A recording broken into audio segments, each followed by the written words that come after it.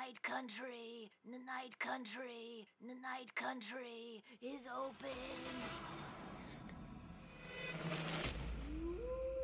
Hello and welcome to Millennial-a-Vision. This is the podcast where two millennials who were raised by television gotta chat about it, whether it's old stuff, new stuff, or currently what's hot and what we're obsessed with.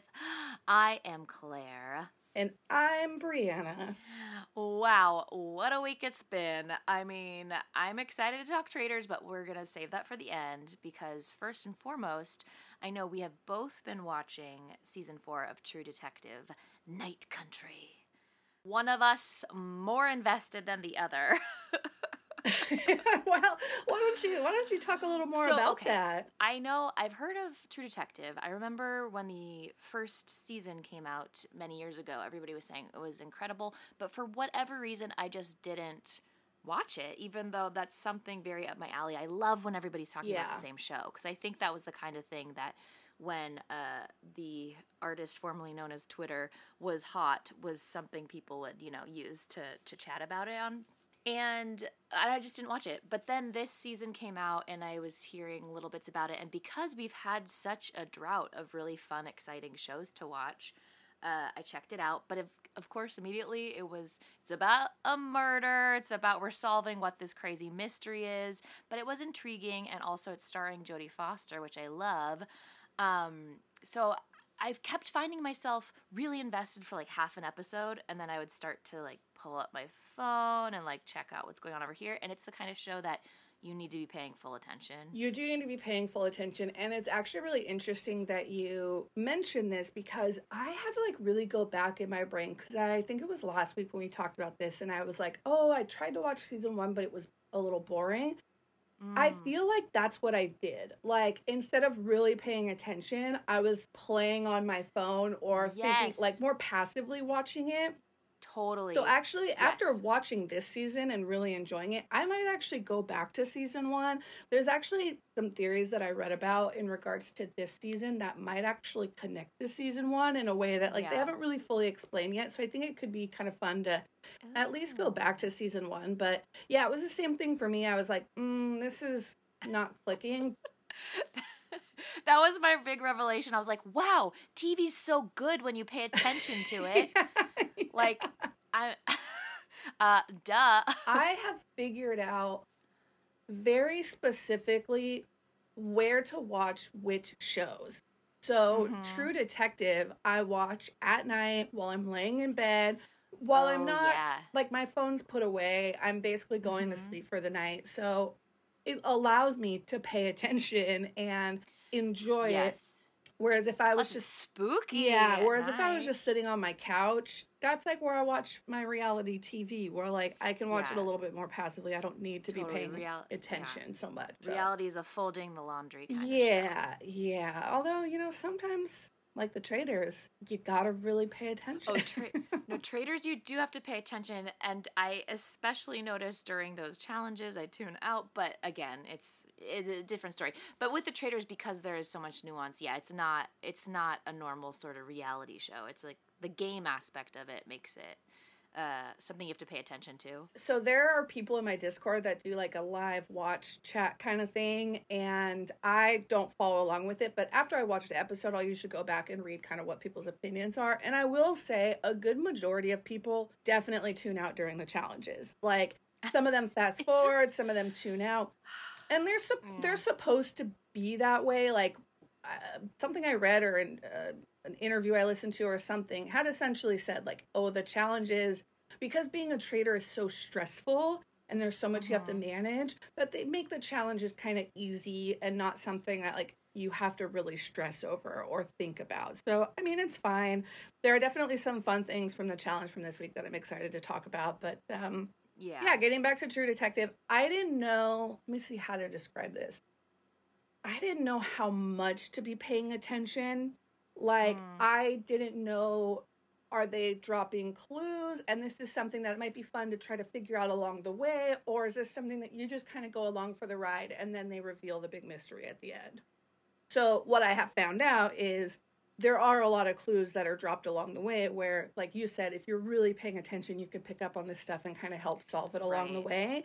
And so Right. that was definitely a mistake that was made on my part. Is I just Right. I watched, but I didn't pay like super close attention. Well, and I realized too, because this is a show about a small town where everyone knows each other, I should have known better than to just think all these names they're throwing out are just names. Like, but that's the thing, is they keep throwing out the same names, but I don't know exactly who they're talking about. But again, a close watch is something we love. We love shows like that, like Succession. My Yeah. gosh, like that's I loved doing that. So I don't know why my attention span seems to kind of wane a bit. Yeah. And how far did you get, or have you gotten? So I watched the first, I would say, two pretty much paying full attention, or two or three, and then four I was kind of fading in and out. But again, and it was getting so complicated too. And I think what happened was I wasn't paying enough attention at first, that by the fourth episode I was totally lost. So I gotta go Oh, back. I gotta go interesting. back is Okay. what it Yeah, yeah, is. yeah. That's interesting. Okay. But there were things that I saw that they were planting that I understood. Like, I mean, we haven't even like really said what the plot is, but basically there are these scientists in a lab that they found had frozen, and there's some kind of like mystical element possibly, but they also found a woman's tongue, and this woman had been murdered or gone missing many years before.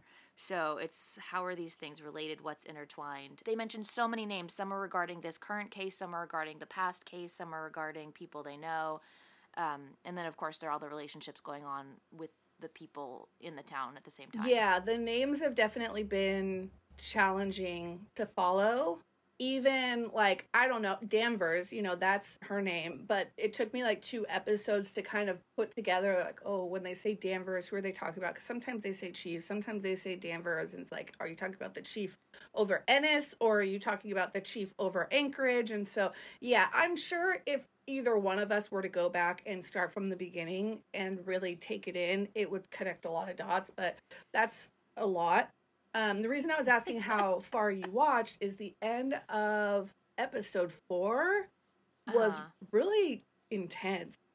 Oh, the where the guy was like in the woods or something, and they were like, "She's awake." Yeah. I think she's awake. It was just I like know. dark and spooky I am not and crazy. I am not doing my due diligence as a TV fan, to be clear. I know I sound like a moron when I'm like, I can't tell their names, because that's my job as the viewer. And also, I love a show that wants its audience to pay attention and trusts that the audience is smart enough to pay attention and put all these details together. And that's the rewarding part about watching it. It's like active watching versus passive watching. Yes, yes. So some things to kind of share. So I've bookmarked some Reddit theories and just some things that I'll kind of throw out. But ultimately, some things that I've learned just at a high level is the writer and producer, Issa Lopez, I believe is her name, apparently is indigenous and very progressive. And so I bring that up because some of the theories that I had kind of been reading initially was that Salal were going to end up being the good guys, the mine was going to end up being the good guys, so on and so forth, and it was going to almost end up being like a hero series for these scientists that died, kind of trying to avenge Annie Cowtalk's death. But as I started reading more and more, people were like, well, she's really progressive. Like, I don't see a world where she writes a story essentially saying, like, the indigenous women are bad. So what I've kind of picked up on, and I'll go into this in more detail, but what I've kind of picked up on is this story seems to be about the indigenous women that are going to, I think that are going to be proven to have done bad things, but for a good reason. So some things that we've kind of picked up in the latest episode, and this is up to episode 5. So keep in mind, the season finale is tomorrow. And so I thought it'd be interesting to talk about this before getting to the season finale, just to kind of throw some things out there and figure out, are we right or, we totally off base. We essentially learn that the mine is funding Salal, which is interesting to learn. I guess it wasn't super surprising, but it's interesting to learn because we find out that the water is contaminated, and the water is contaminated coming out of the mine, which is killing the caribou, and it is, causing so many stillbirths in the indigenous women who essentially, because, they're looked at as lower class, they are being forced to drink this water, which is why they're protesting the mine to begin with. So we end up learning that the chief over Anchorage knows about the case from a couple of years ago. So when we say knows about the case from a couple of years ago, we're talking about the Annie Cowtalk one. And I believe the guy's last name is Wheeler. There was a murder that Navarro and Danvers worked a couple of years ago with this guy whose last name is Wheeler, who ends up, he was murdered. And in them trying to solve the case, what we learn in this episode is that Wheeler was killed by Danvers and Navarro. We don't really know the full story as to why. What it seems like is that the Cowtalk case and Wheeler were connected, and we know that Navarro kind of got obsessed with that case up until now, and it seemed to have caused some kind of falling out between her and Danvers. What we then end up finding out is, I'm getting my murders confused, so let me, okay. It is so confusing to me. I don't even know what any of the, never mind. I don't know. So what ends up happening is when we find out the mine is funding Salal, there's that woman. I believe her name is Kate. What is Salal? Salal is the science. Salal's where we first have that scene where the scientists are there and they're working. Like, that's the name of the science lab, the science place. Site. Okay. Yeah, the site. We learn the mine is funding Salal. I know, it is so no. Because, like, this is what's funny to me is because I know Jodie Foster starts talking about Salal so early, but my brain went, well, don't know what that is, so guess that's just a part of this story I don't understand, which is, like... relatable. The worst viewer. I'm the worst viewer. No. It's really, and then it starts getting confusing because you're like, okay, there was this murder a few years ago, and there's this murder currently with these guys, these scientists that are dead, but then you've got this tongue on the ground that connects to this murder a few years ago. And even when you think about the murder a few years ago, so you've got Annie, who's like kind of the crux between all this. She's an Indigenous woman, and she was killed. And you've got this other guy, Wheeler, that, now that I'm thinking about it, I don't even know if I know how they're connected, but what we end up finding out in this episode is that the woman who owns the mine, which is essentially, like we said, funding Salal, killed Annie and Hank prior. So the son's dad, I think the son's name is Peter. The son's dad moved the body. And this was a thing that obviously, they were going to, probably take to their grave. But obviously Danvers is kind of onto them. And we see at the very end, which is kind of crazy, and you didn't get to this yet, and so this is going to be a spoiler for you, but we see at the very end of episode 5, Hank, the dad, shows up, and Danvers is there with the son, and essentially Hank says, I just want to let you know, I didn't kill her, I just moved the body. And he raises his gun to Danvers, like he's going to shoot her in the head. And it all happened so fast when he raised his gun, his son ended up shooting him in the head. So now you got bodies. You got bodies at Danvers' house while they're kind of saying, all right, well, we now know that there's ice caves. And we need to get into these ice caves. And the chief of Anchorage is saying, no, you can't go to the ice caves. I forbid you. And Danvers, like, first she listens to him and she's like, okay, we won't. But then you could tell that she kind of sits back and she goes, well, why would we let a case go cold? Like, why are you okay letting a case go cold? I do remember them trying to convince her that everything was solved and done. And is the chief the lady with the reddish hair? Or is she somebody else? The chief is the guy. The chief is the guy. This is fun.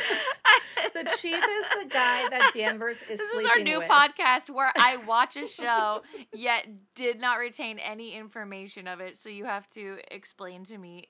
I'm sure the role will be reversed at some point because I have been there. No, the chief is the guy that she sleeps with multiple times. That she like goes to his place, and it seems they have like a history. And she keeps saying, "I was supposed to be promoted, and instead you put me here."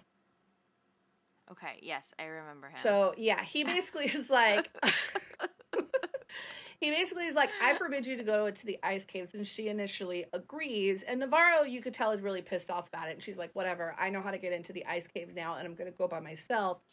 the night country is open. It's kind of like in when Trelawney gives her prophecy in Harry Potter. She's like, there can be only one while the other survives. Oh my gosh. I love this voice. It's the mystical voice. Night country has been opened. So throughout these episodes, we've learned that, the tongue that was found on the ground did belong to Annie. So essentially, here's where I think this is going.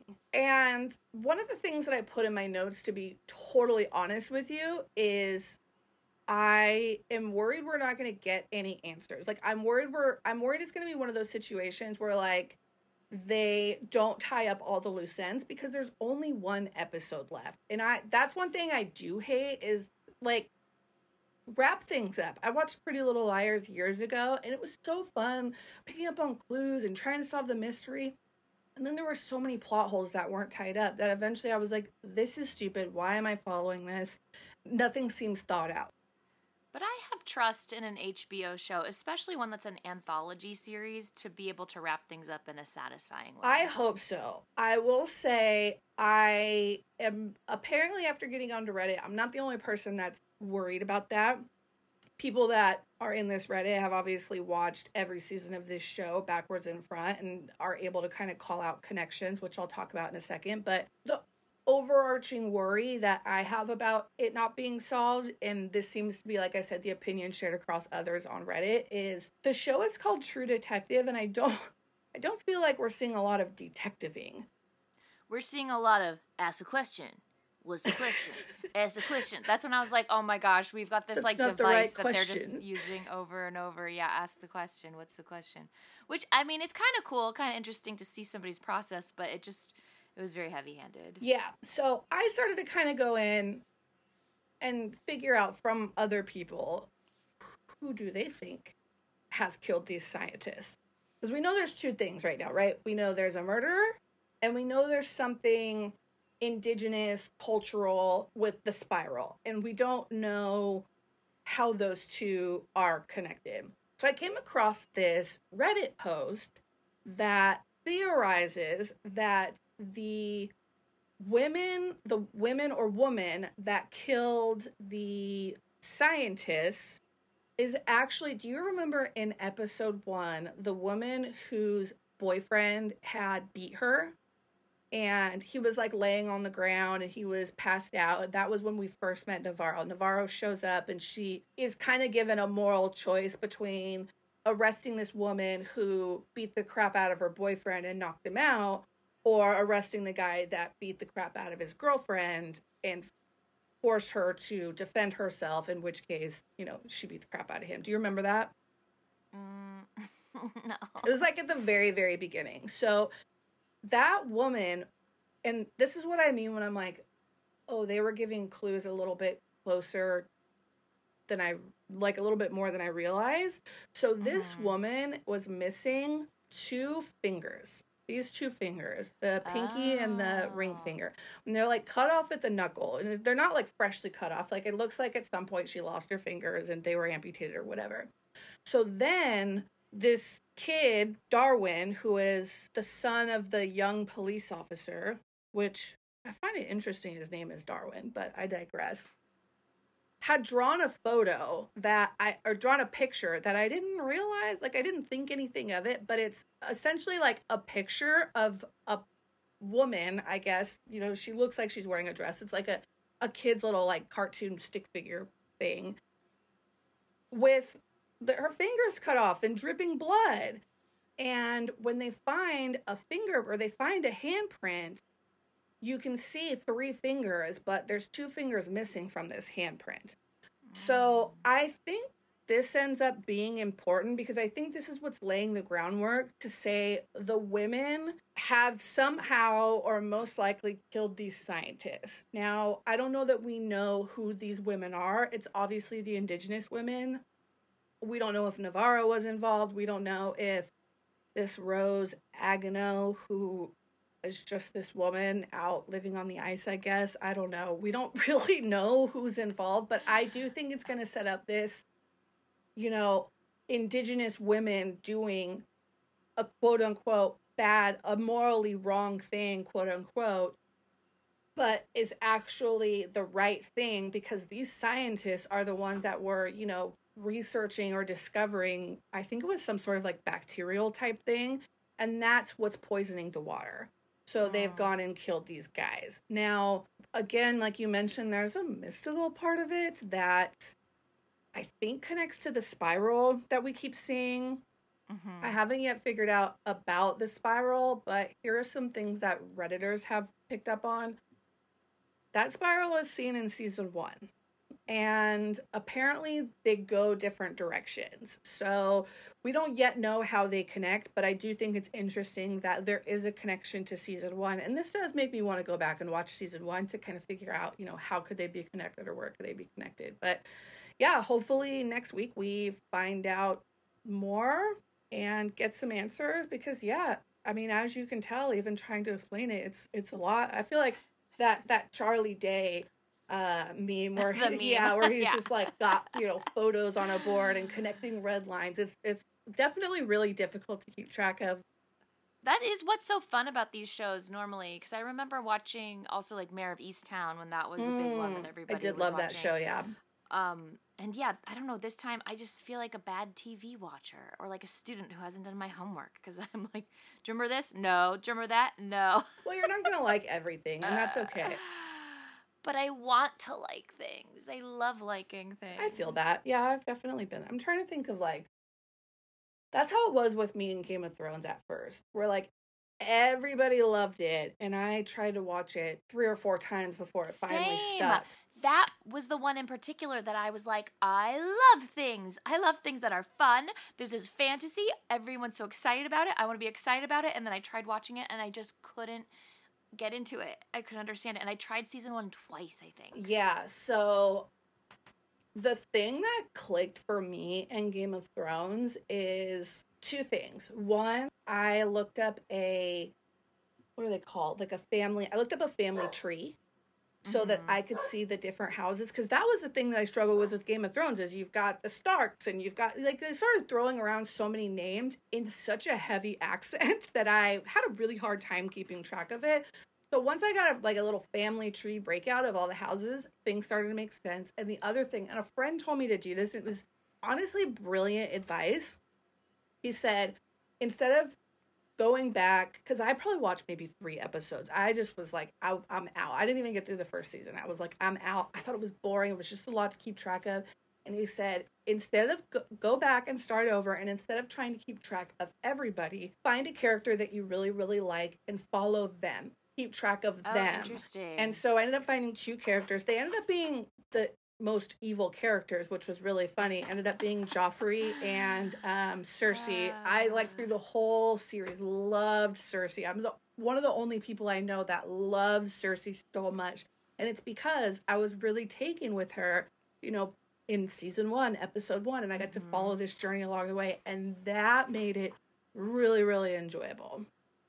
That's so interesting. I've actually heard of people doing that on rewatches, especially um not to well, to mention Succession again. They'll say like watch it with one particular character in mind, and it must be such a different experience because it is such an ensemble, so it's cool to see it in a different light, like as if that was the main character Yeah. and what their whole life is about. Yeah, yeah. So, maybe Cool. someday you'll go back through and watch Game of Thrones. Maybe. We'll see. We'll see. Well, speaking of Game of Thrones and traitors and looking for who's going to get the throne, it's time. It's time. Dun, dun, dun. It's time. Dun dun dun. It's time to talk about the traitors, which we are. Let's see, what episode is this? Episode 8, I believe. Yes, Of episode the 8. Traitors Yes. US. So exciting. Here we go. Every week, a new twist, a new roller coaster ride, as I believe you said to Oh me. my gosh, yeah. After this episode is when I sent you the gif of just a roller coaster because it was really up and down and all Mm-hmm. around. I was like, and Mm-hmm. I felt that because, like, obviously it was easy enough to follow along with, but I'm one of those people that I'm constantly thinking of the strategy in my head. Okay, if this happens, then what's the next move? If that happens, what's so and so going to do? And so as all these things kept happening, I found my brain going like, oh, a lot's happening, and what if they do this, and what if they do that, and so on and so forth. So yeah, I'm Yeah, excited to talk about this. This one so was crazier, so yeah, this will be fun. I mean, yeah, and that's the fun thing too is no matter what, there's always going to be something crazy because that's just the nature of this Yeah. game and how they keep it going. So we open up on breakfast. We've got CT comes in. He's really just sliding on through. He is just like Him here. and Sheree. Him and Sheree. And Yeah. it was really cute. Sheree was excited to be first. Like, it was really cute watching her walk in and be like, oh, I've never been first before. Mm-hmm. Yeah, so cute. Yeah, and they're both two players, yeah, who they're really just really low profile. But however, CT you can tell is thinking strategy and thinking about what's going on. Um and then again, like maybe Sheree is too, but we don't see as much of her inner monologue in her confessionals, so we don't really know what she's Yeah, thinking. like I said, I am hoping for nothing more than Sheree to just be in the final episode and still not really be sure about what's going on. I think I think she's getting there. She keeps winning She shields. keeps winning shields, and she did say at breakfast that she predicted that it was either going to be Bergie or Trishelle to be murdered. So she's getting there. She seems to be paying more attention, which is good. So we get Phaedra, and she says the quote. So she's in her confessional again. She's very on Peter being, too much, and she's like, "Don't be a Sherlock the Dick." Yeah. Well, this was really great. Okay, so this was the first seed that I saw planted for where I'm hoping Phaedra goes next. I was really hoping she was going to do it in the round table. Mm-hmm. When CT starts, I think it was CT, basically started saying, like, oh, Peter's being really annoying. And that's when she made the comment about, oh, yeah, like, it's okay to be Sherlock Holmes, but don't be Sherlock the Dick. The fact that other faithfuls are saying, like, yeah, Peter's being really annoying, he's doing too much, and Phaedra's in the Yeah. room for that, really sets her up to try to plant Mm-hmm. seeds far more than she certainly does this episode, at least, about Peter being a traitor. Oh, a lot of them are already thinking it. Like Sandra's been very vocal that she thinks he's a And traitor. it's crazy to me that Phaedra, and I know that Phaedra's trying not to play too hard, which I get, but she also hasn't quite found the balance between playing too hard and playing at all, because Right. some of them have said, Yeah. like, she doesn't really talk game with us. She really does make. She just kind of makes faces like, I don't know. I don't know about that. It, I don't know. she probably, honestly, last episode, but definitely this episode could have and should have started planting seeds a little bit more about Peter, and I do feel like it was a missed opportunity. We'll talk more about that at the round table, because I Yeah. do feel like she did a good job, defending herself at the round table, but there's more that she could have done to deflect away from her and onto Peter. So we'll talk about that. But I thought it was really good that she was in the room when other people were making these comments about Peter being annoying and Peter doing too much, because Mm-hmm. that's information she could put in her pocket. Oh yeah. So we get more entrances. John comes in. Every time he comes in, it's so He's funny just to like me. trotting along. John, he's just like bumbling around, like do do do do. And it's just so funny because he seems to be on just a different wavelength than everybody else. Kate comes in, so nonchalant. She's so funny. Well, she made a Um, comment about, I don't know what this was in reference to. It might have even been when she came into breakfast, but she was like, "I'd throw any one of them in a moat for $10," and I was like, Yes, yes, yes. Like, yes, Kate, that is the yeah. trader's attitude. So Parvati comes in, and the writing really feels on the wall because everybody expects to see her. They're like, obviously, she's a traitor. She's here, and she's just sort of like, she seems a little defeated in a The way way she because walks in everybody is a little like, knows. "Hey, I'm here. Yeah, You knew I hi, was gonna you be on? Yeah, here." here I am. Yeah, everyone expects to see her. So we find out that Bergie was murdered, which is interesting because, as we talked about last time, Trishelle was the one that was on to Phaedra. And we don't really hear the reasoning for why they murdered Bergie because we do get the little turret convo, but literally the conversation is, all right, well, it's going to be Bergie. Cool, sign it. Yeah, I feel like this was a mistake. I Totally. feel like if, upon watching back, if Phaedra, and we'll see this, Andy Cohen's going to do a reunion, which I'm very excited about, especially, for Phaedra and Dirty Dan to go at it with each other. He has no idea what he's in for. I think if Phaedra watches this back and she goes, like, what was the one thing I could have done differently? this could possibly be a turning point for her. Not getting rid of Yeah. Trishelle was not good for either one of them. I think getting rid of Right. Trishelle, maybe they were worried was going to be a little too obvious, but Phaedra obviously didn't know that Trishelle, and this was a question we had last week, right? Like, does Phaedra even know that Trishelle's onto her? We don't really know. And so it became very clear that Phaedra doesn't know Trishelle's onto her, and that they decided to get rid of Bergie simply because he's Peter's next guy. That's it. They couldn't get rid of Yeah. Peter the way that they wanted to, so It doesn't, yeah, it really doesn't make sense. Like, Bergie wasn't doing anything, he wasn't being, like, proactive. He was just sort of following along. So Trishelle, we see in a confessional, she really understands the game. She's saying, like, all these guys are going for a safe thing in Parvati, but I've always thought Phaedra was a traitor. And we learned she's completely correct. And she says, because she's a poker player, she notices that Phaedra has an eye twitch, which is kind of like a tell when she's acting strange. when she said this, I went, because I feel like Phaedra does do that. I don't know that I would describe it as like a twitch. It's kind of like how we were saying that Parvati like gets that squinty eye with that lip pout. I don't know that I would say Yes. it's like a twitch, so to speak, but Phaedra definitely like does this squinty thing with one eye, and I was like, oh no, I think that might really be a tell. And for Trishelle to be a poker player, I'm like, oh my gosh, this is it. I will say, I feel like Trishelle should have kept that to herself. I don't necessarily, like, if I were in Trishelle's shoes, I don't know that I would have ran to Kevin and John and whoever else was in the room and been like, I think it's Phaedra because she has a twitch in her eye. Like, there's just some things, like, I get the building alliance thing, but there's just some things that you keep close to your vest a little bit just to, like, keep an eye on or be able to pull out later.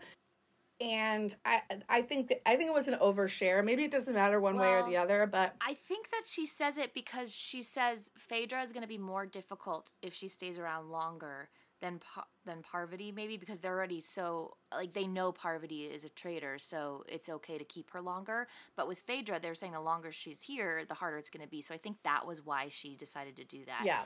But I mean, she was right, but we'll see how it turns out. So we get our Alan Fit check. So he comes in, he's got a maroon. Hold on. First he comes in and he says, "Good morning, my ever-decreasing circle of friends." Yes, it's so funny.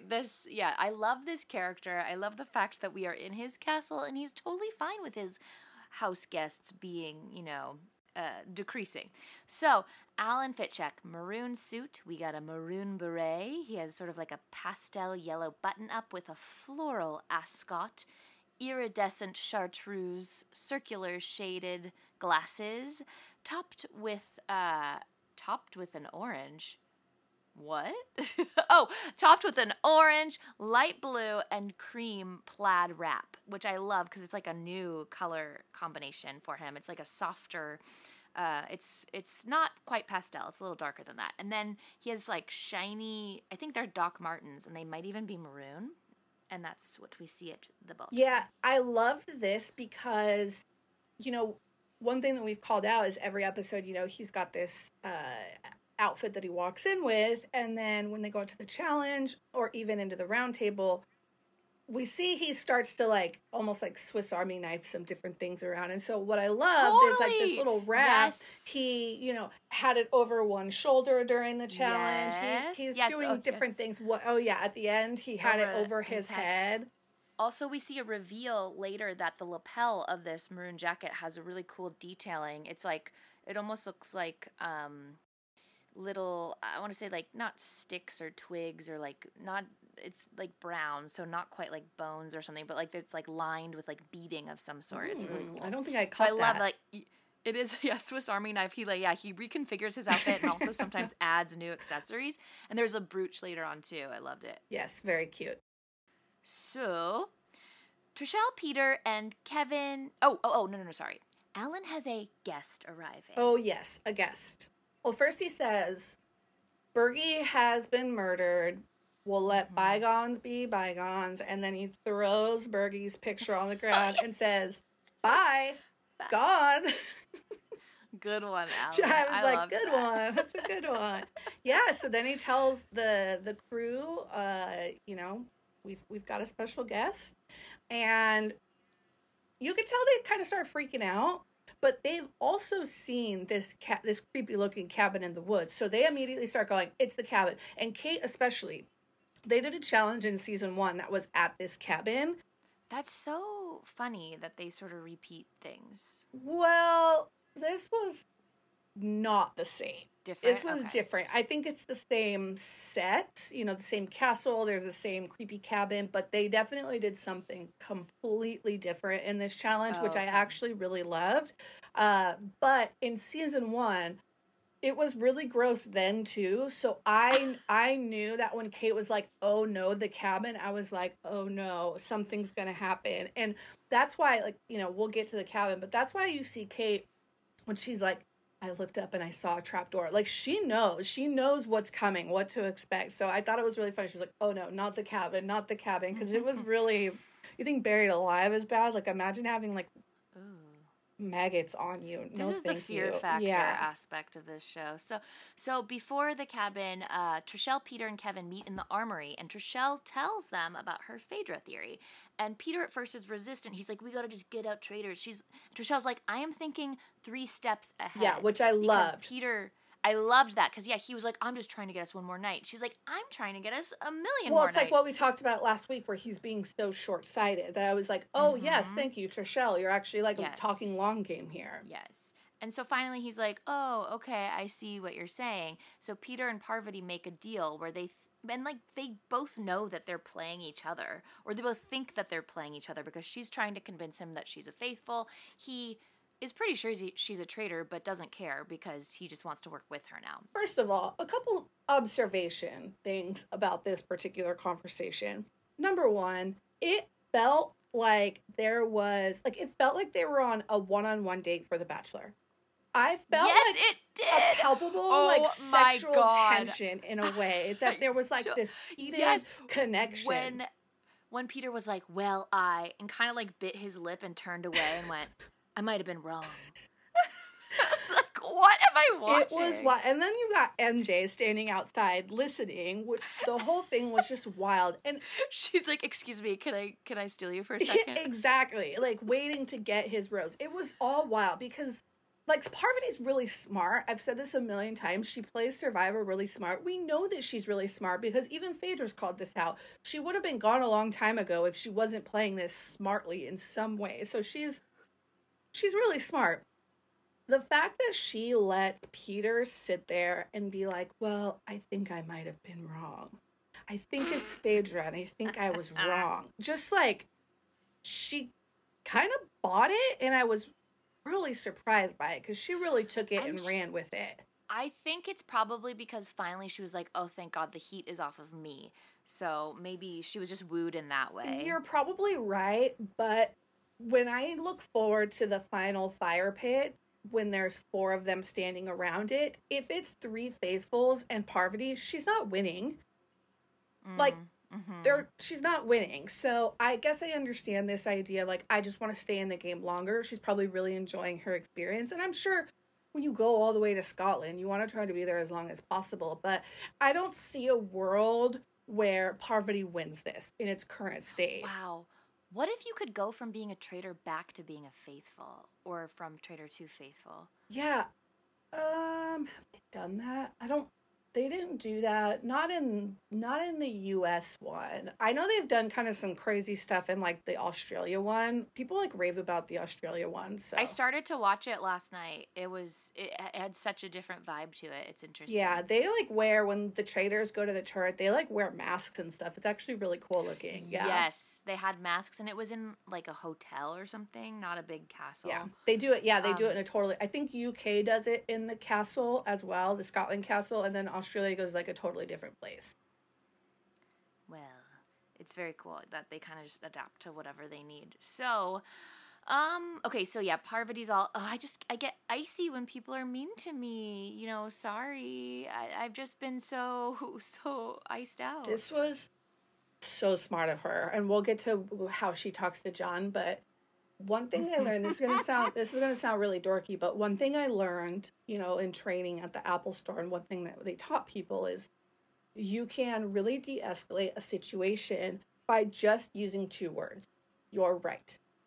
That is an improv rule too. If you find yourself in a scene, an improv scene where you're arguing, you just say, "You know what? You're You're right." right. And she Totally. uses that to her benefit throughout the whole episode. So, yeah, we'll talk more about that. But you can see her wheels turning and putting together this, like, oh, I get really icy, yada, yada, yada. So, yeah, I think it's interesting how she navigates that later on.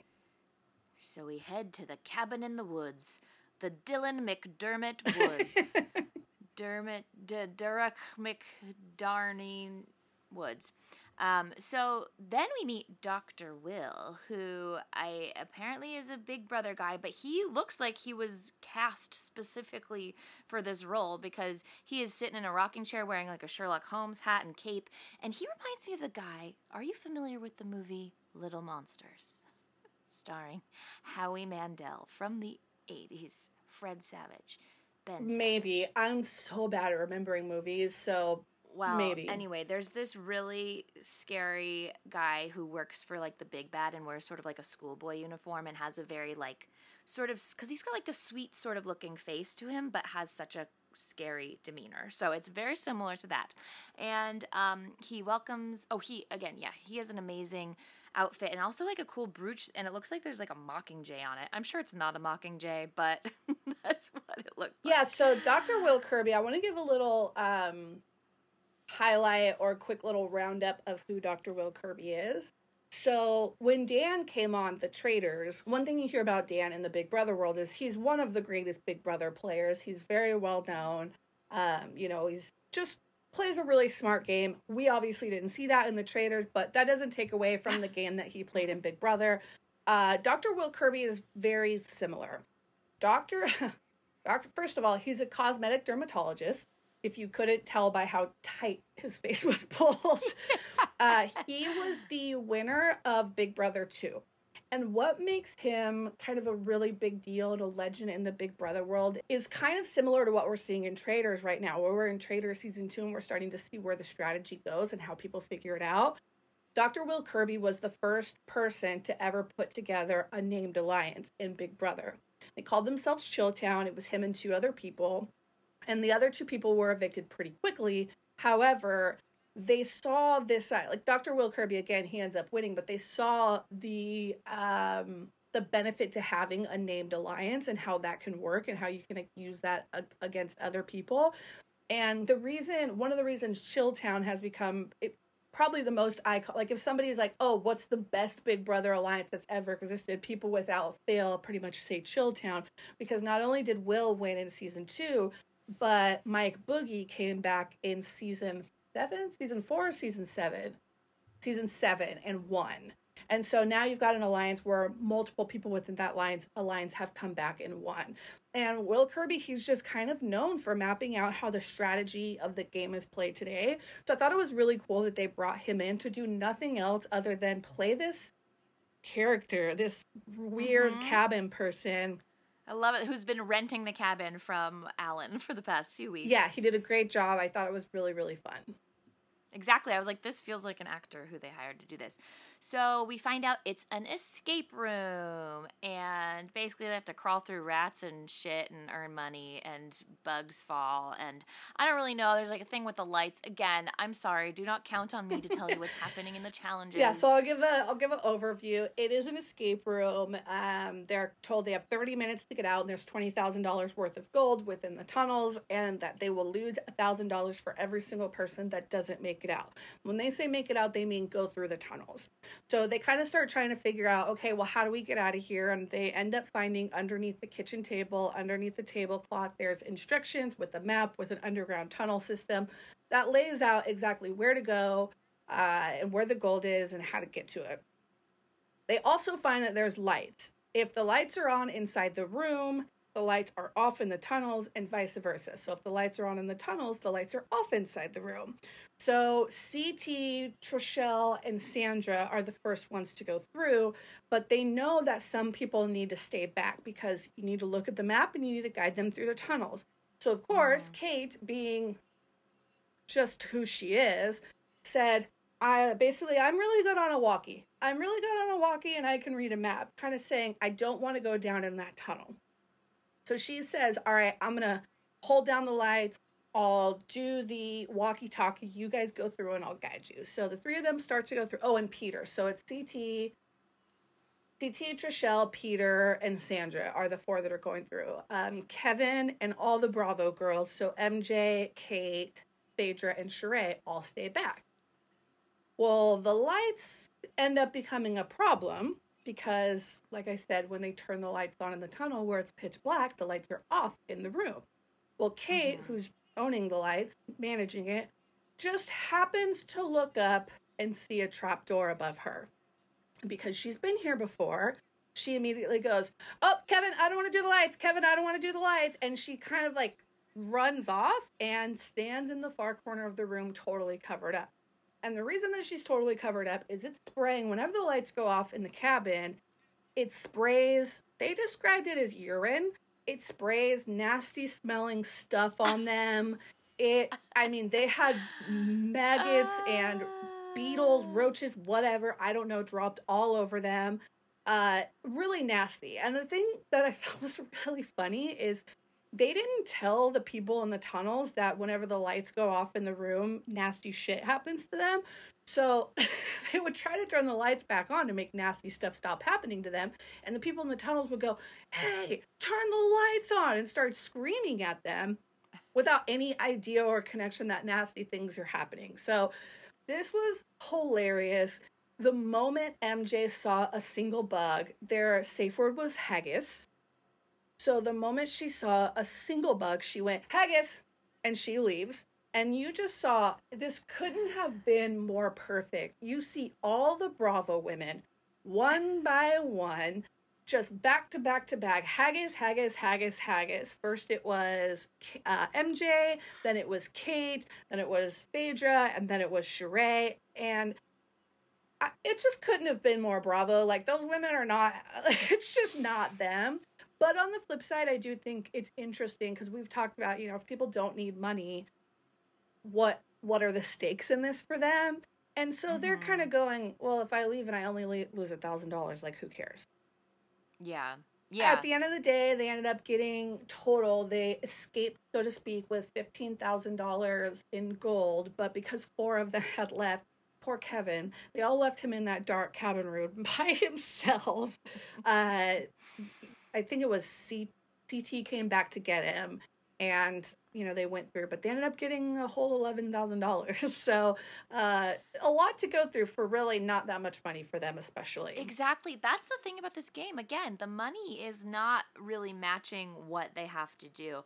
However, I guess it's just something. They need some kind of incentive. And it's interesting because we were talking about the challenges and how, you kind of don't really need to pay attention. But I guess what happens in these is it's their team building. It's something that might shift how they're feeling about each other. They have to work with people they might not trust. However, the trust is sort of different in this versus, like, I would say, like, Survivor or other games, because these games don't really have an effect on the game overall, except for they can earn shields. Yeah, and this game is positioned as a quote-unquote team game. It's it's like we were talking about last week. It's a long game, and it is an individual game, but you do have to really lean on the group to get you that far.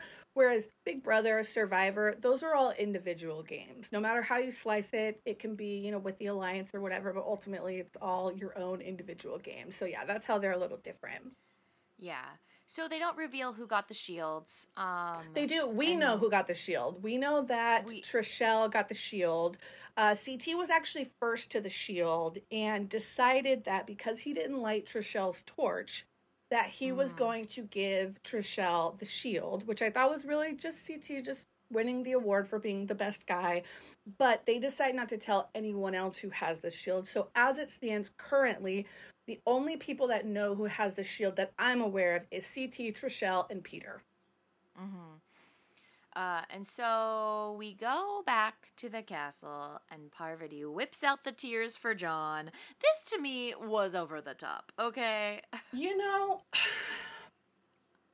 I think if it were anybody else, I actually thought he was buying it, and I thought she did a really good job in this conversation. I think there's something to be said about when somebody, like the way that she positioned it, as I have noticed these, like, she positioned it in a way where she's taking accountability, but she's also kind of saying, I'm aware of these things and I'm sorry, and here's how I normally respond to them, and I'm trying to do better. So she was essentially saying, when I feel like my back's against the wall or everybody's turned on me or whatever it may be, I've noticed I can ice people out and put a wall up.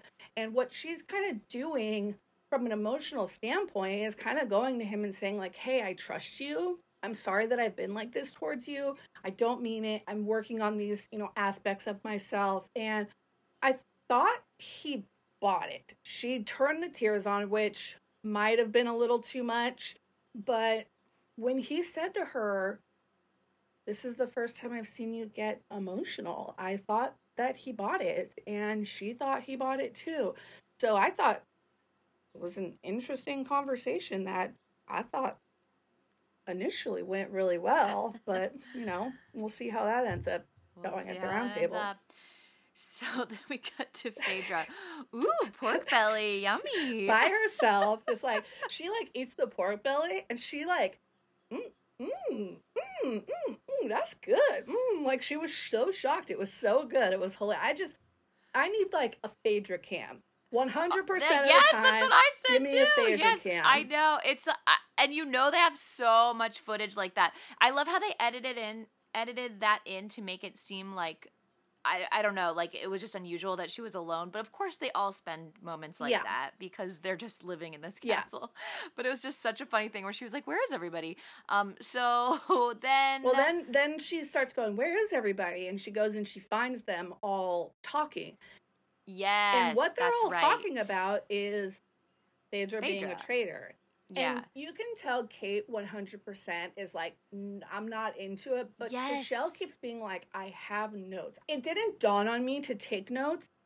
And part of the reason is in Big Brother, you're not allowed to. You don't have anything in Big Brother. Like, I don't even think they give you a pen. You're not allowed to take notes. Everything has to be in your brain. So when Trishelle started talking about notes, I was like, oh my gosh, they can take notes. They probably all have notes. Like, I would love to see those notes. The fact that Trishelle is the only person that picked up on what Dan was doing is shocking to me. And I wasn't sure that was the case, that maybe it was just editing, that we had only seen Trishelle be the only person that talks about it.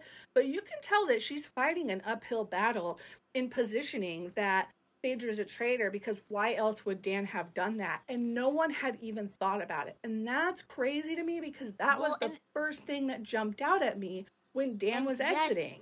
Well, and it's crazy too, because even if you had no thoughts in your head, no reason to believe Phaedra was a traitor, wouldn't that accusation alone at least get your wheels turning a little bit? Totally. Because it's the same with like the way they think Peter is a traitor, like because he's doing too much. Like, don't you, like, he's not a traitor, but they're theorizing about it just because of his behavior. So it's like similar that the same didn't apply to Phaedra in that situation. Yeah.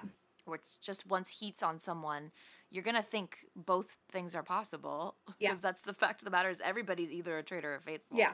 And, when Phaedra walks in, and again, I think I've watched so much Big Brother that I've seen people just do a better job of this than what I saw these people do. Phaedra walks in and they just become quiet.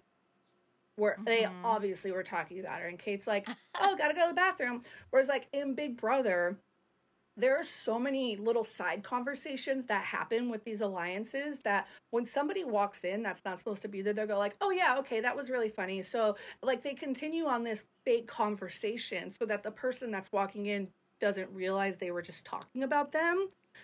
And the fact that everyone, like, especially Phaedra of all people, they know by now that she's the smartest person in the room. So you could tell that she was like, they're talking about me. So yeah, then we go to the round table. Oh yeah. So Alan says, round and round the round table, the ragged rascal ran. A lot of rolled R's. I wish I could roll my R's. The ragged rascal ran. So Parvati talks first and explains that becoming friends with Dan was a mistake, and she got, quote, clammed up like a shell. So it's like, again, she's like, oh, I became cold and I made a bad choice, and that's why now everybody is sort of, ostracizing me, and that's why I'm acting the way I'm acting, not because I'm a traitor. So Trishelle then talks about her notes on Phaedra, and she says, I'm going to bring them up in ascending compelling order. So basically, she's so correct, though, and she talks about the eye twitch, and of course, Phaedra is like, I have never in my life heard of such a crazy thing. You know, one thing that I took note of is, you know, Phaedra says, well, you know, give me your evidence or your notes or whatever, and Trishelle essentially accuses her of not having a reaction, not being nervous, not showing any signs of a reaction at the breakfast. And I'm going, wait a second. Is she underreacting and not showing enough? Yeah. Or is she overreacting? Because Dan accused her of overreacting.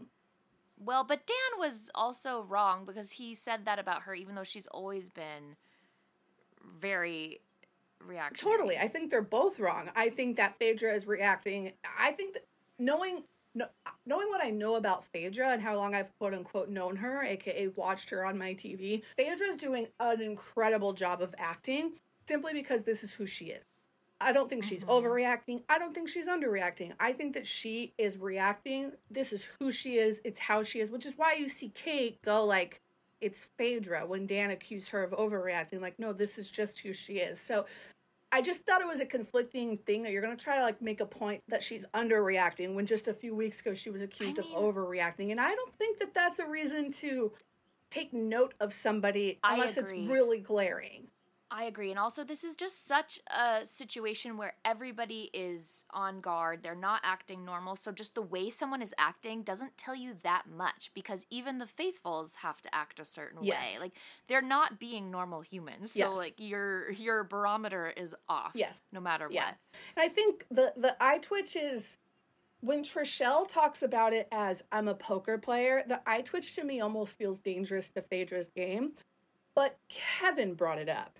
And Kevin kind of took the words out of Trishelle's mouth because when he brought it up, she was like, yeah, I noticed that too. But Kevin brought it up. And I think it's a lot easier to dismiss when Kevin brings it up as just like you're seeing things that aren't even there. Also, side note, Kevin looks so fucking hot at this round table. He has like his shirt. He's wearing that like really tight shirt. And it's like a little it's like very thin. Yeah, and he's got like his hair and he's got like a little stubble on his face. I just was like, wow, you look really attractive here. You look really hot. Wow, that's his method of distracting. The eye twitch to me just seemed like John's breathing. Like, it's different coming from Trishelle, who's like, I'm a poker player and I pick up on those tells. Right. From anyone else, it just sounds like John's breathing, and it's easy to dismiss. Yeah, that's true. And you can tell that was in her notes and she was going to say it, although he said it first. Yeah. So then she was like, oh yeah, me too. And she was like, I know that too. Yes. She is a pick-me, so yeah. Yeah, so it kind of discredited her observation a little. So Kate defends Phaedra fully, and I love this too because Kate is just so objective in this situation since she's like, whatever, I just got here, I don't want to be here. I'd throw you all in a for $10. Yeah.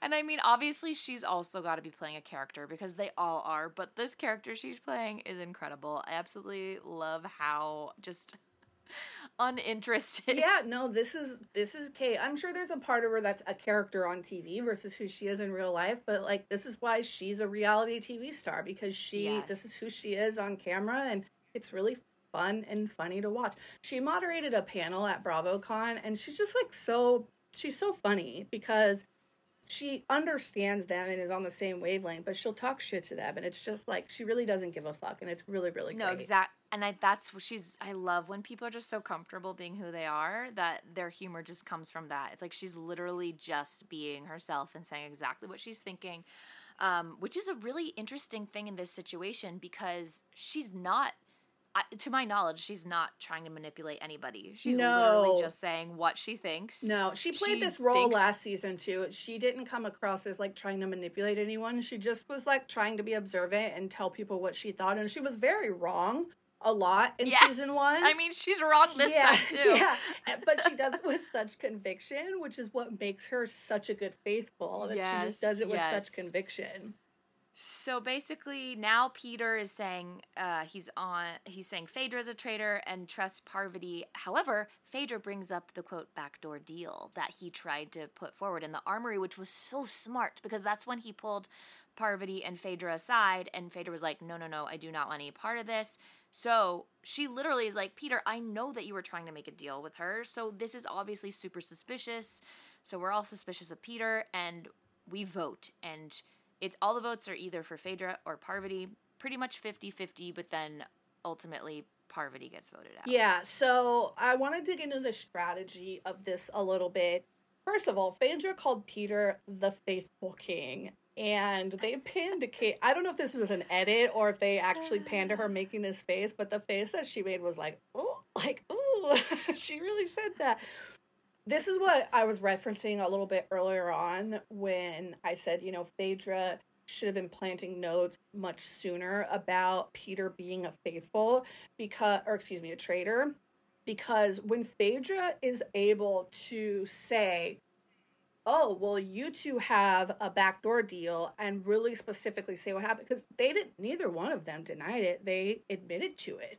And now you've flipped it on its head, and there are already doubt in people's mind, but you've now flipped it on its head. And we start to see this, after the round table. But if she had been planting seeds a little bit stronger, she might have been able to even turn the vote at the round table a little bit more towards Peter and away from her, where people would have actually started to vote Peter out instead of voting Phaedra out. But she hasn't played that strong enough yet, and I'm curious to see if she does. Well, it's just interesting to see because Peter came on so strong as a faithful. I think people had a little bit of whiplash and took a minute to be like, wait a second, maybe this is suspicious behavior and he's not a faithful. Yeah. So I thought John made it very clear. We talked last week about Parvati at the torch lighting ceremony not saying anything and being smart for that so that she didn't look like a pick-me like Trishelle. And I think that Parvati's little emotional conversation might have worked with anyone but John. I think it seems like it would work on John, but you have to think this dude's a politician. That's right, because at the round table, he pulls out pretty much everything they talked about in their discussion, but flips it another way and is like, and because of that, I think that you're lying. Yeah, and he made it very clear, you were the only one that didn't say anything at the torch lighting ceremony, which to me makes me think that that you're safe and you don't have to say anything, and now here you are pulling out all this emotional stuff. So it didn't work on John. I think he saw through it, and I think that's the politician in him. I loved that CT, I was really worried that Council Daddy was going to turn on Phaedra, but I thought I wrote down what he said. He said, I can't turn on somebody who lit my torch based on the word of a known liar. It just doesn't sit well with my heart. Man. Because, they're really banking on, Trishelle especially is banking on, Dan wouldn't out Phaedra as a traitor if she wasn't a traitor. And now CT is saying, but wait a second, that guy's a liar. That guy's a liar, and he did all the lying, and we now have Parvati saying that he was a liar. So I'm not going to take his word because he's a liar. And I thought, yes, this is really great. Yes. Also, that's where he said, but I'm here to find traitors, not for love. And I thought, wow, what if The Bachelor met the traitors and we had a new series where some people were traitors and some people were looking for love. And so some are trying to find love and some are trying to vote everybody else out. I don't know. There's something there. It would be fun, yeah. So at Parvati's exit, I wrote down what she said because I thought it was honestly kind of funny. She said, I've spent the last 2 years of my life practicing, she's standing in the circle. Are you a faithful? Are you a traitor? And she says, I've spent the last 2 years of my life practicing truth-telling, emotional authenticity, and really aligning myself with truth and integrity. And I thought, for 2 years, huh? You've been practicing that for 2 years. Like, what were you doing before that? Why only 2 years have you been practicing? Before that, she was on Survivor. Emotional authenticity and integrity. It just made me laugh. Because she's a yoga teacher. The way that John waved goodbye to her, he was like, bye. I mean, I think she could be on some kind of healing journey personally. I think but then she she is. was brought to this game. Also, I did love that bit where Kate was talking about Bikram yoga. She's like, I took a Bikram yoga class once. It's so hot. Gosh. And that yoga teacher voice they do, trying to keep you calm while they're walking you through hell. Whatever she says. It's so funny. Because Parvati is a yoga teacher, so she was trying to, say, she's trained to speak a certain way. Kate's funny. So funny. So Peter and Kate have sort of a face-off in the kitchen, and she says she thinks Peter is a traitor to the Faithfuls because he lied, and he's just so annoying. Yeah, she did this in season 1 too, where there were people, she would just be in her confessional, and she'd be like, I think this person's a faithful, but I don't like them, so I think they should leave. It's like, I think that's an interesting thing about the Faithfuls, even the traitors, is you have to like each other enough to trust each other and want to work with each other. And if you're in a situation where you don't like somebody, you're just like, you technically have the power to get rid of them simply because you don't like them. And this is where Phaedra did a good job, and I hope she capitalizes on this, because Peter pulls Kate aside. And I thought, why Kate? Why not Sandra? Why a Bravo person? Because you've been so convinced that the Bravo girls are all working together. Well, Kate really was going after him in the round table. Yeah, but couple things about that. Number one, the round table's over an hour long. We see a very small portion of it, and there's a lot that's talked about there, and it apparently gets very heated. So we don't know for sure that Kate's the only one. That's just who we saw. But I don't necessarily think that Kate is going to be the most objective when it comes to the Bravo people. I think she feels she did this in season 1 too. There were a couple Bravo people on there, and they just naturally come together. It's because of the network that they're on. It's not that they know each other or anything like that. It's that they do the same thing. I thought he would have been smarter, honestly, to go to, of all people, Sandra. But instead he goes to Kate. And she basically uses him just flip-flopping. Like, oh, you thought Parvati was a traitor all this time, and now all of a sudden you're saying she's a faithful? Why are you doing that? Is that because you're a traitor and you're trying to change your strategy? And we see Kevin is also struggling with that. Kevin also is going, well, wait a second. It really bothers me that we've known Peter was a faithful this whole time, and now Peter's changing his story. And so... yeah, working with a traitor? Yeah. So why would you work with a traitor unless you're a traitor? And so I think I'll be interested to see, how Phaedra plays this, especially now that we get to another recruitment, who she recruits, and being able to get that inside information that, Peter did pull her aside. Yes. So Phaedra heads to the turret by herself, and Alan enters and tells her she has... So, hold on. Alan tells her that she can recruit someone, and that person can either recruit or get murdered. So basically, it puts a lot of pressure on the persons that she recruits, because either they're staying as a traitor or they gotta go. So immediately it's like, oh wow, that would be so interesting if she chose Peter, because he can't say no this time. Yeah. And that feels very much like what the producers were getting at. They're like, look, he's got to join you. It didn't seem like Phaedra gave it a thought. No, not one thought. Not one thought at all, which is so beat. Interesting. Yes, literally, yes. So he's like, so who do you want? She's like, Kate. Who do you want, Kate? I think there's a part of her that's looking back at the last recruitment going, it should have been Kate then. Because I think it should have been either Kate or Trishelle the first time. Totally. So she didn't skip a beat, but I think Kate will be good. But I think Peter would have been good. Peter would have been better.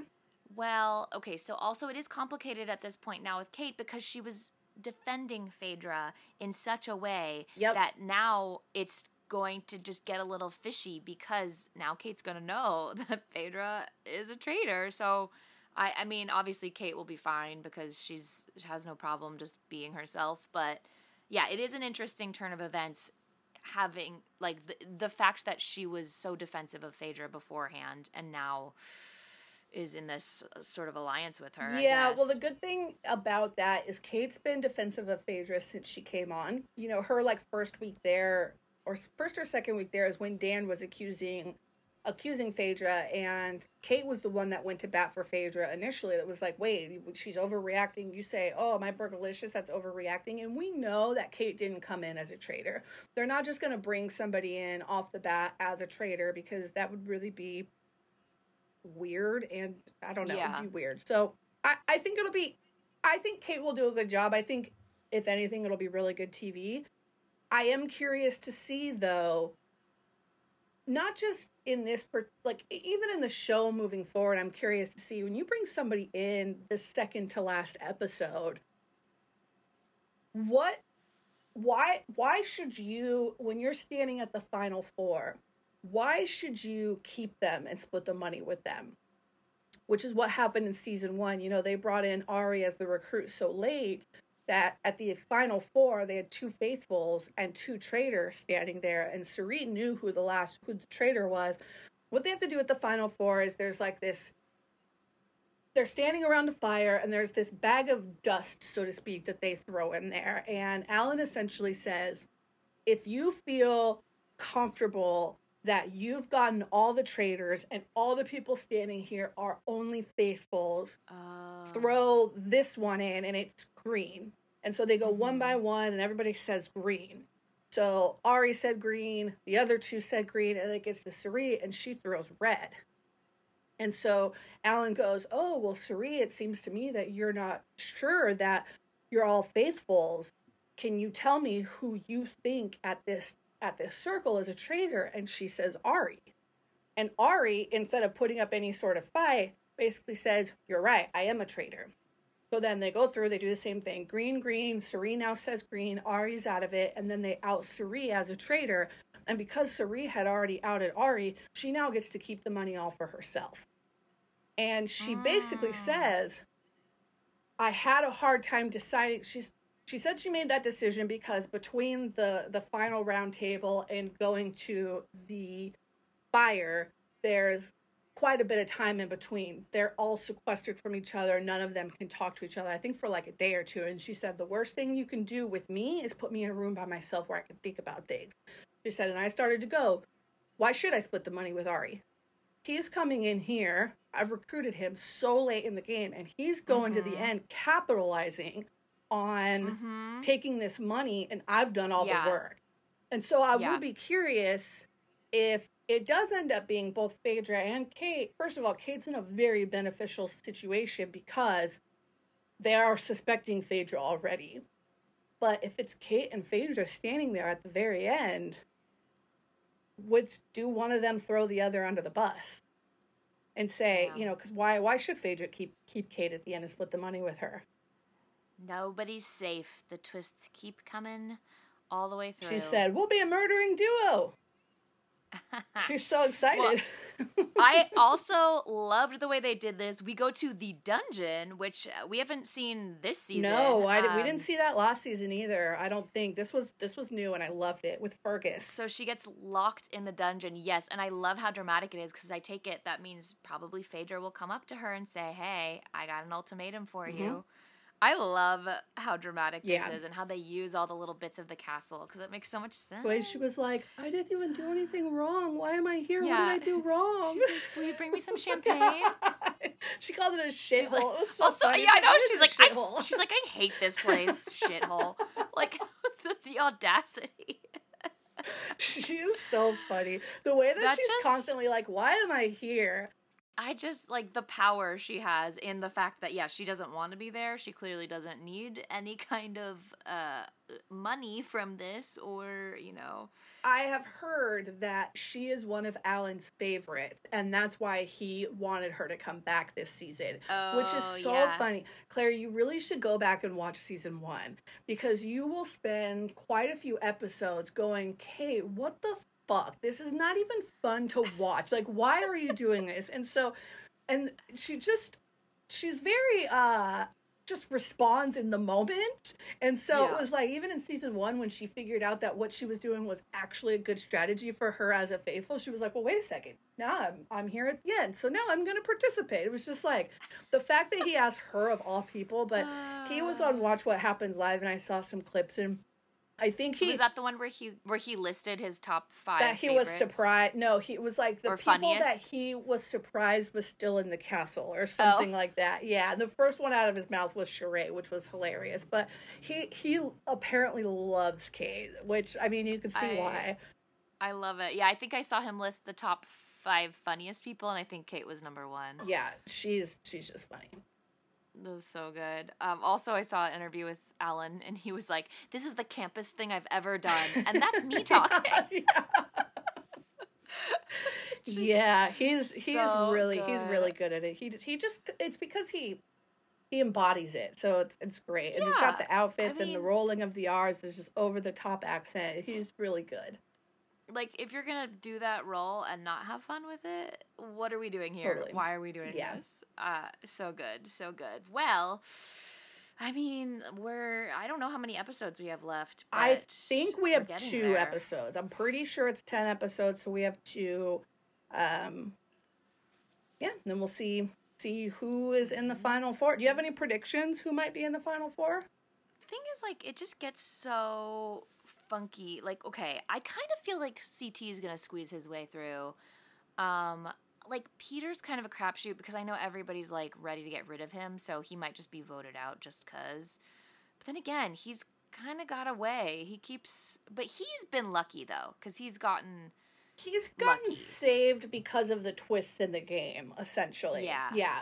Yeah. Uh, I expect to see Sandra standing there at the end. oh yeah. Oh my God, there's so many people left. That's right, because there's Kate, Sandra's, Yeah, I MJ. can't remember Oh how yeah, they there's deal so with many this. people left. Yeah, who do you think will be there? Uh, Sandra. I think I expect that Kate accepts. I think that she's gonna want to be a traitor, even if the what do they call it, the ultimatum, it wasn't or be murdered. I think that she would still accept. So That would be so funny if she was like, "No, I just don't know why I came back. I want to go home." So I think Kate will be standing there. I don't think they suspect her. Her name hasn't come up at all, especially with her coming in late at the game. But if they were smart, they would know that another traitor is going to be recruited at this So, point. and that's kind of the beauty of it being only the second season, is we don't know, do they know that somebody was again recruited? Because I was thinking about it, if they don't recruit, this didn't happen in season 1, so I was thinking about, like, if they don't recruit a second person for Phaedra, she's right, she's in there by herself, and that kind of sucks. That's true. Also, though, the faithfuls think there may have been 4 traitors to start with, so they might think there are 2 left. Yeah, they don't know how many are left. Yeah, so I think it'll be Kate. I don't know if Phaedra's going to be standing there. I can't remember how they dwindled all the people down last time. I think Sandra will be there. I think there's a good chance Sandra wins everything. She might be the first faithful to win. And maybe CT. Maybe CT. But yeah, I guess we'll find out. All will be revealed. All will be revealed. Man, exciting. Well, I wish it were Thursday. I know, waiting so long. Quick Gosh. little housekeeping though for people who I guess make it to the end of the episode. Because this is a brand new podcast for us, we've been learning the ropes a little bit, especially around editing. So I know that the episodes have been coming a little late in regards to the next episode of The Traitors coming, but I do hope to have this one up much sooner, so that you're not listening to, an episode of last week before the one for this week. So I plan to work on that and get this up as soon as possible. But thanks for those who listen, being patient with us while we figure it out. We do have an Instagram at Millennialovision, and we will hopefully get active on there. But we could pull fun stuff from this show, the things we've been talking about, all these great Phaedra CT moments need to be captured forever. Yes, we should do that. Yeah, but otherwise, I'll see you next week for the final check-in. Not the final check-in, the second to last check-in. The second to last supper. Yes. All right. All right. Bye. Bye. We did it right on that one.